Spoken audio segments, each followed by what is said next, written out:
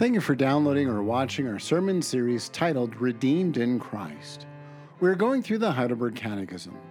The Catechism is written in 1563 using a question and answer format. The Catechism's goal is to instruct the Lord's people to understand the Reformed faith by answering common questions from the Scripture. Please join us as we walk through this historic document and ponder the Lord's grace and mercy as we are reminded that we are redeemed in Christ. Well, as the Catechism continues to work through the 10 Commandments, we come to the 9th commandment, a commandment dealing with false witness and bearing false witness. And as we've seen the pattern in the Catechism, there's a twofold pattern. There's a positive side and a negative side. So the positive side, not to say that the law of God is a downside, but the positive side is what we are called to do. The negative side is what we are not to do in terms of the commandment. And so when we look at this commandment, we understand that we're not to bear false witness, and positively we're to promote truth. So when we look at this commandment, we can always think that we're doing well. We can say, well, I'm not officially telling lies or doing this or that. But as we've seen with the law of God, it cuts a lot deeper in terms of the implications and intentions that God has for us. So what is the fundamental substance of this command? And secondly, what does this have to do with our redemption? So divide our message into first, I shall not lie, and secondly, I shall promote truth. Just following the structure of the Catechism that we find in this Lord's Day. And so notice then, in terms of I shall not lie, the Catechism is pretty straightforward in terms of what we are not to do. We're not to bear false witness against or testimony against anyone. So this would be slander or anything that would make people look bad. We're not to twist anyone's words. This would be like taking something out of context or making something say what was not intended to be stated or the intention of the statements or the words that someone said. Explicitly, not gossip or slander. So gossip would be passing along information that may be true or may not be true, but its intention is certainly to defame someone. Slander would be truly saying something that's untrue with the intention of harming the individual. So we're not to do that. Join in condemning anyone rashly. This is where we're to truly consider what's going on, all that has been stated, all the evidence on all sides, and to be cautious in how quickly we join in condemning something. This is how you can find vigilante squads being started, where people get worked up and all of a sudden they end up doing things that they shouldn't do, carrying out justice that's not justice at all. But then when we go on, we find that the Catechism tells us why this is so bad. There's a penalty of God's wrath. So we think about this as a God who peers into the heart. He knows exactly the intention. He doesn't need to call witnesses. So when you hear this, say, wow, this is pretty severe. Secondly, the things that we are to avoid, every kind of lying and deceit. So now it's even getting broader in saying that anything that's deceitful or lying, we are to avoid. But it tells us what this really means. And when we hear this, it really cuts to the heart as to why this is so sinful. We may say, well, it's just a few white lies. What's the big deal? But you have this declaration the Catechism teaches us, taking from John 8, that this is in line with the devil, the father of lies. So you start hearing that and you say, my goodness, this is pretty severe, because now we're actually pledging allegiance to the satanic army versus the heavenly army. So this becomes something that we want to be very discerning in terms of what we're doing and understand that we're redeemed in Christ and what the implications are. And so how do we take this and understand the intention of Christ's words? Because clearly we struggle. I'm sure we all tell at least white lies once in a while, at least as we say as a society. And so does that mean that our father is the devil? So what's going on? When we look at John 8, Christ is dealing with the elites of the day. These are the Pharisees, the scholars, the people who know the Word of God, or at least think they do. And so they want to take the Word of God and take the law of God and follow it in very strict, precise detail, and they're going to debate the precision of the law of God. So in their mind, they are dedicated and committing to following the Lord because they take the law of God, they find the details in the law of God, and they observe these details to just an absolute small detail.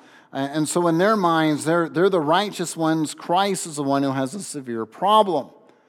Well, as Christ appeals to the standard of himself being the one that they truly should embrace as the light of the world, the Pharisees are ones who are denying him.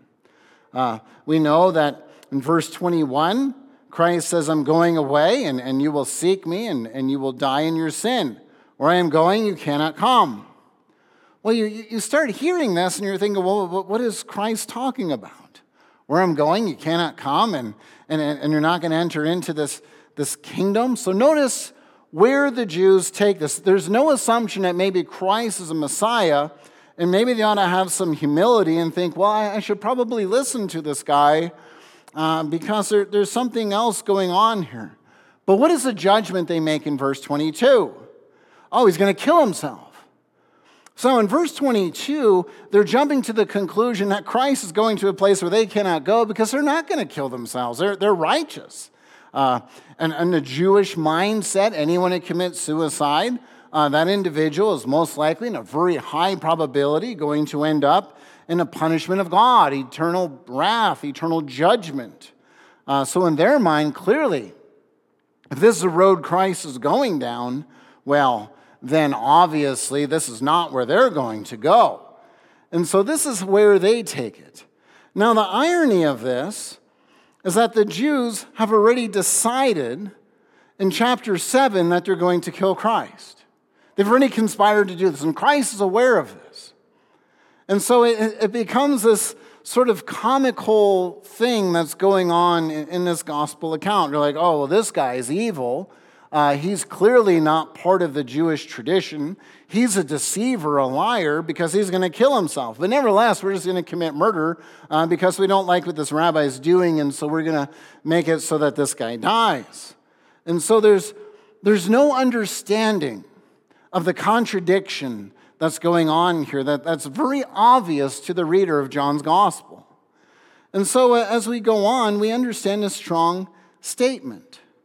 Christ is the one who tells them that their father is a devil. And so, verse 44, when he says your father is a devil, he speaks lies. This is a pretty severe statement. Because when you take the devil, this isn't just a Greek concept. This comes from the Old Testament. The devil literally means adversary, the one who is the adversary, the accuser, the prosecution that brings charges against God. We can see this in Zechariah 3. Remember, we went through Zechariah and we talked about, Joshua the high priest and Satan. You have Satan who takes the role of the prosecution, bringing charges and saying why Joshua can't be a high priest.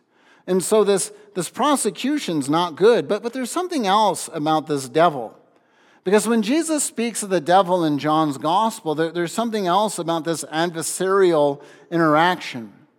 We have in 6 verse 70, he speaks of Judas being the devil. So clearly Judas isn't literally becoming Satan, or Satan literally doesn't become Judas. The point is Judas is the adversary. In 13 verse 2, when Judas is mentioned again, the devil enters Judas's heart. So here you have Judas, who's adversarial, and then the devil who's working in terms of that adversarial relationship with Judas. We have 8 verse 44, where he says that this Satan then, or the adversary, is your father. So in John's gospel, this can be an attitude, an adversarial attitude, or this can be the literal person of Satan. Well, right here, the Jews understand this to be the literal understanding that Satan is their father, the adversary, the fallen angel that rebels against the purpose of God. And so when they say this, or when Jesus says this, these Pharisees are taken back. Because, see, in a rabbinic theory, or with the rabbis, they've held this view that Satan is the one who has seduced Eve. As a result of that seduction, Cain came about, and you have the competitive lines. They have the seed of the woman, seed of the serpent. And so when they hear this, it's not just saying that they're denied the right of being called Abraham's children. They're being called illegitimate children of God. They're not true children of Abraham, because when they hear this, they see themselves as in the seed of Cain. And so to their ears, they're horribly offended. How can this man make such a claim that they are of this false tradition, of this false line, when clearly all they have tried to do is follow the law of God perfectly? And they're trying to follow the details of the law of God. And here Christ brings this accusation against them. And so then we're left, well, then why is the devil so bad? Well, Christ tells us he's been a murderer since the beginning. He doesn't stand for truth. There's no truth in him. Whenever he speaks, whatever he speaks is deceptive. And so the first time we encounter Satan in Scripture, we think of Genesis 3, where we have the fall of man. And what does he fundamentally hold out to Adam and Eve? Well, he holds out to them a promise that they can be God. Ironically, they're already created in the image of God, so they're already like God, if Adam and Eve really thought through that. But what he promises to them is that they can be like God in the sense that they can be above God. They can determine right from wrong. And when they can determine right from wrong, they're now in the place of God, declaring what is good and what is evil. This is deception. This is what we can find in our day and age. You know, you have Nietzsche's Beyond Good and Evil. He thinks he's so brilliant. The reality is Genesis 3.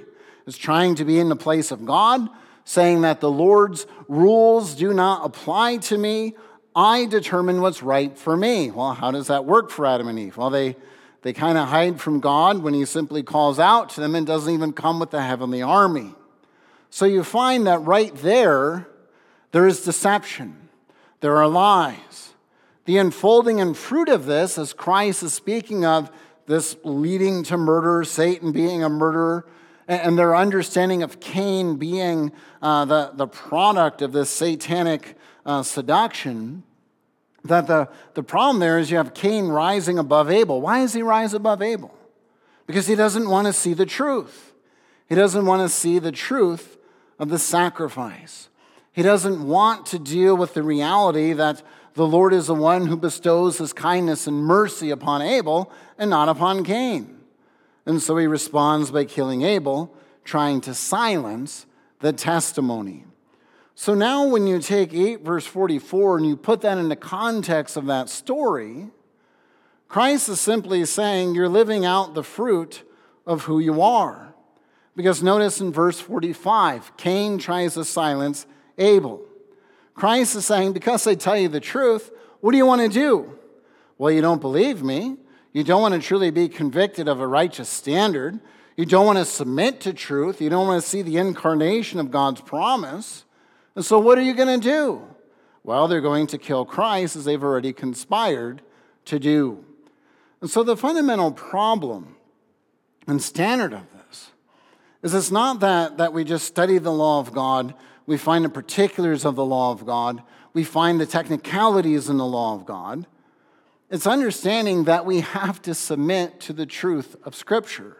We have to submit to Christ. That's the reality of it. Satan's a liar. Christ is the incarnation of truth. It's that simple in the text.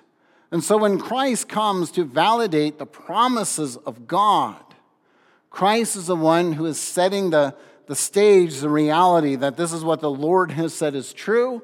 I confirm that truth. Satan is the one who's always trying to go against it. And so when Christ asks in verse 45 through 47, he asks a very important question. What have I done that's so wrong? What do you see? Which one of you is going to convict me of sin? In other words, Christ is saying, okay, you want to bring charges against me? Show me where I have contradicted the will of God. Show me where I am wrong. Of course, there's nothing they can do.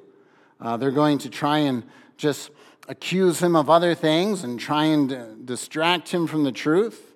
But they are those who truly have to come to the reality that to deny Christ and to not want to embrace Christ and to not want to speak truth and embrace truth and live in truth is one that is submitting to the reality of Satan. This is a tragic reality of this narrative that's going on here.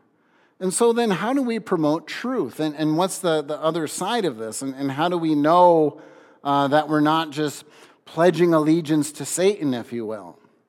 We go in verses 31 through 38, where Christ lays this out, and where the Catechism teaches us that we are those who are called to love truth. So when we think of loving truth, this is a positive thing of what we are to pursue. When we understand what Christ has said, Christ is truth. What does that mean? It means we love the Lord. We pursue the Lord. The desire is we speak it candidly.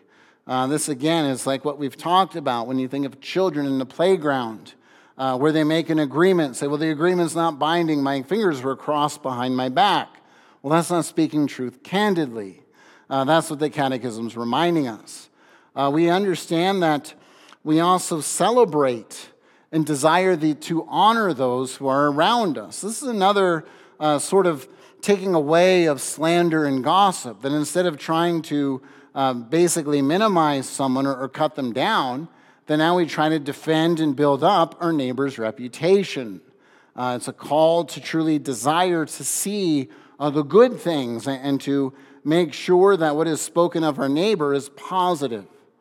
And so now when we return to Christ and his interaction with the Pharisees, Christ gives us assurance. We notice here in the ESV, the truth will set you free is a promise that is stated here.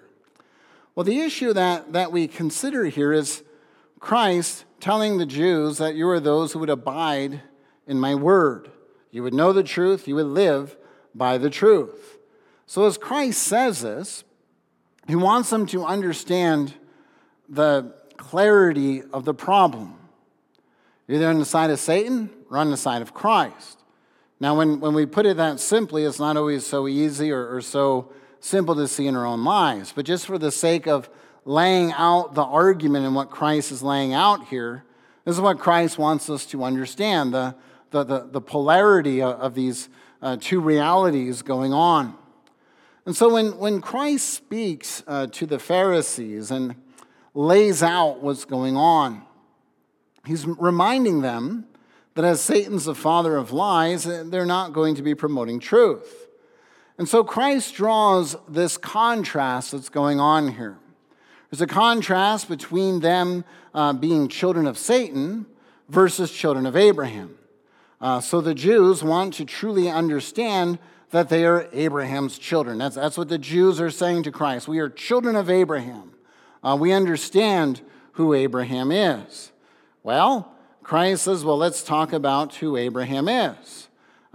Verse 39, if Abraham's your father, then you would be doing the things that Abraham did.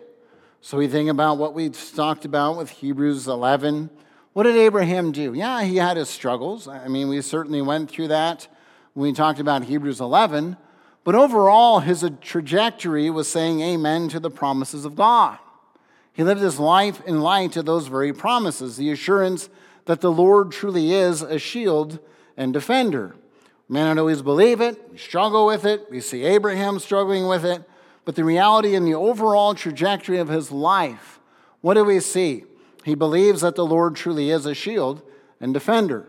And so the works that Abraham does proceed from the power of faith and the power of the Holy Spirit, as we mentioned in Hebrews 11. And so when these people who claim to be descended from Abraham, Christ is saying, well, then you would do the works just like Abraham did. You would do them in submission to the Lord. You would do them desiring to walk by faith, bringing glory to God.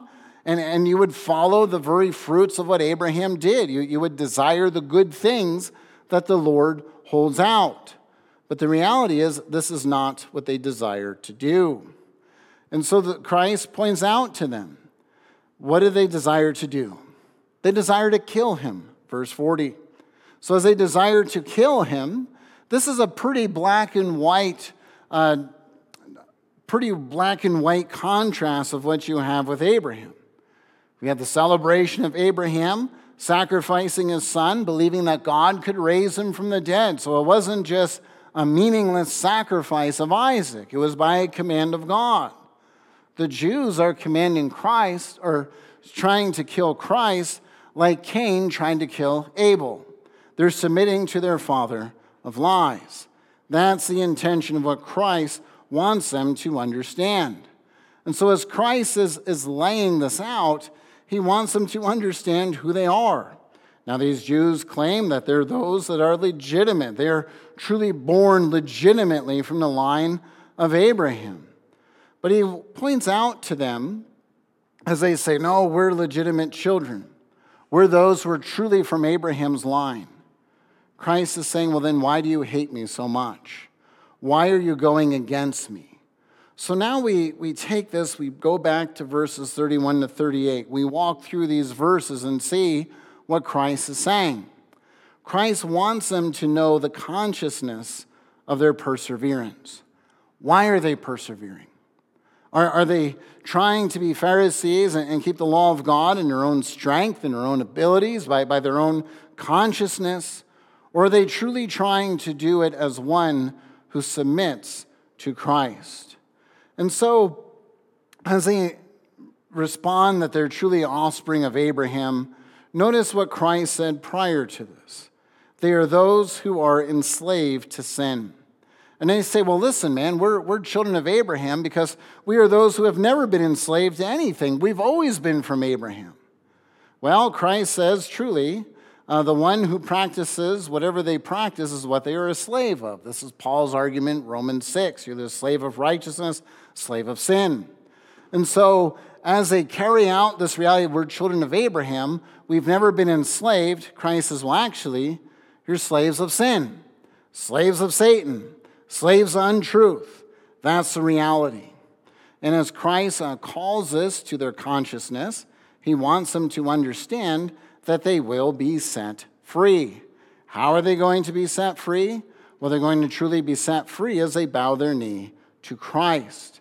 That as they bow their knee to Christ, we find in verse 36 that the Son is the one who will set them free. It's not their works, it's not their deeds, it's that the Son is the one who will set them free. And so when we look at this, a Jewish individual would truly understand this contrast and this argument. Because Christ is laying out the need of redemption. If we pull this back and we look again, why is this so offensive to them? Because we might want to say, well, I don't know, we'd understand slave to sin, slave of righteousness. And in our culture, we'd understand this because slavery has been so far removed. But in terms of a Jewish identity, they're saying, no, we have never sold ourselves into slavery. Abraham has always been our father. And so for someone to sell themselves into slavery would mean that there's been some incompetence, some mismanagement. They've gotten into debt that they cannot pay, and they would need someone to redeem them. And so you hear right here the self-deception of this reality. We don't need a redeemer. We're children of Abraham. We're true sons of Abraham. And Christ is saying, actually, you need the redemption of the Son to be set free and to truly have life. Now, Christ goes on, and he draws this contrast, this play on words. And it's very subtle. Because they say, we are offspring of Abraham and have never been enslaved to anyone. How does it say, so how can you say you will become free? Verse 33. So they're saying, we are offspring. Christ affirms, verse 33, you are offspring. The ESV does a good job of bringing this out. Verse 33, verse 37, I know you are offspring of Abraham. So they ask this, Christ affirms it, verse 37. We might say, okay, what's the problem? Christ is affirming they're offspring of Abraham. But Christ wants them to understand what truly needs to be done, that they may be offspring of Abraham, but they are those who are not children of Abraham. And that's what the Lord is contrasting in this narrative, that they may be the offspring, but they're not the children. In other words, the offspring is the one who is genetically tied to Abraham. But the offspring, or the child of Abraham, is the one that is truly adopted in that line, crying out, Abba, Father. And so that's the contrast that's going on here. Certainly, you may be offspring, but you're not the children of Abraham. Your father is the devil. So that's the backdrop of what's going on in this whole narrative, the subtle play of what's going on. So we ask ourselves then, how do we enter into this kingdom? How do we know if we are the Lord's? Well, we know that the Pharisees are doing what? They're denying they need redemption. That's explicitly what's going on. They're saying, we don't need a redeemer. We have Abraham. We have Moses. We have the regulations. We followed these regulations. We are offspring of Abraham. But Christ is saying the reality is, in terms of celebrating truth and the essence of truth, we want to embrace truth. We want to turn to Christ. And as we turn to Christ as his redeemed, then we become the true children of Abraham. And so Christ is telling us the severity. It's bigger than telling lies or not telling lies. That's part of the details here. The bigger issue that the Catechism also wants to call to our attention is, where do we stand in embracing the truth of the gospel? Where do we stand in embracing the substance of the canon? In other words, the incarnation, which is big in John's gospel, that Christ is the incarnate word that comes and enters history. And as Christ stands here saying, I am the embodiment and proof of truth, and if you deny me as being the Messiah, you have no life.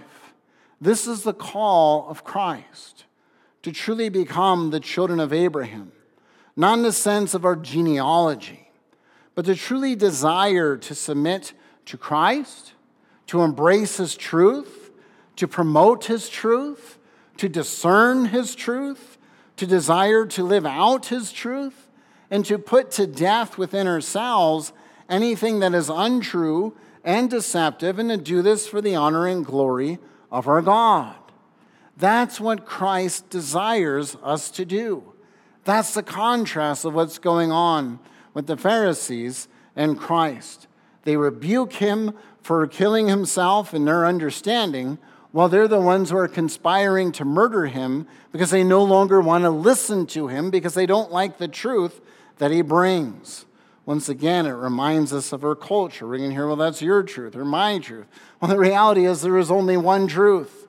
And either you embrace the truth of Scripture, the incarnation, or you don't. And that's the call that Christ has, the humiliation to see that we need redemption. We need the blood of Christ to redeem. We need the resurrection life to grant us discernment, to see truth from error. And so what is the substance of the command, and what does this fundamentally have to do with our redemption? Well, the substance of the command is that we should truly desire to speak truth, and desire to speak it truthfully. That's what we should set out to do. We are redeemed in Christ. That's the positive side of this. The other thing is that we should desire to put to death anything that's untrue as we walk in Christ. But the ultimate reality is that when we do this, we're not just doing this to check boxes. That's what the Pharisees did. We're doing this because we are conscious of who we are. The Apostle Paul takes this speech in Romans 6 and draws a contrast, either a slave of sin or a slave of righteousness. As we've been resurrected with Christ and we're united to our Savior, we're slaves of righteousness. And so our desire should be that we want to bring glory to our Lord. We want to promote his truth. We want to bring our lives in line with the true truths, his truth, the reality of his truth.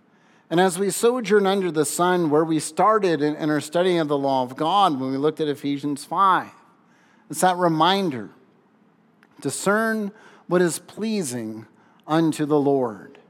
That's what we are called to desire to do as a people redeemed in Christ, desiring to promote and bring forth His truth as we live out our redemption, because we are unworthy people who have been made worthy only in Christ Jesus.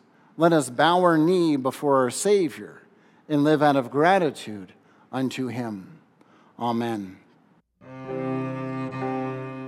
Thank you for listening to our podcast. We hope that you were edified and encouraged to this gospel message. Belgrade URC is a Reformed Bible-believing church based in Belgrade, Montana. Please visit our webpage, urcbelgrade.com. That is urcbelgrade.com. Our webpage will give you more information about our church and also allow you to utilize our sermon archive. Most of all, we hope to see you sojourning and fellowshipping with us each Sunday.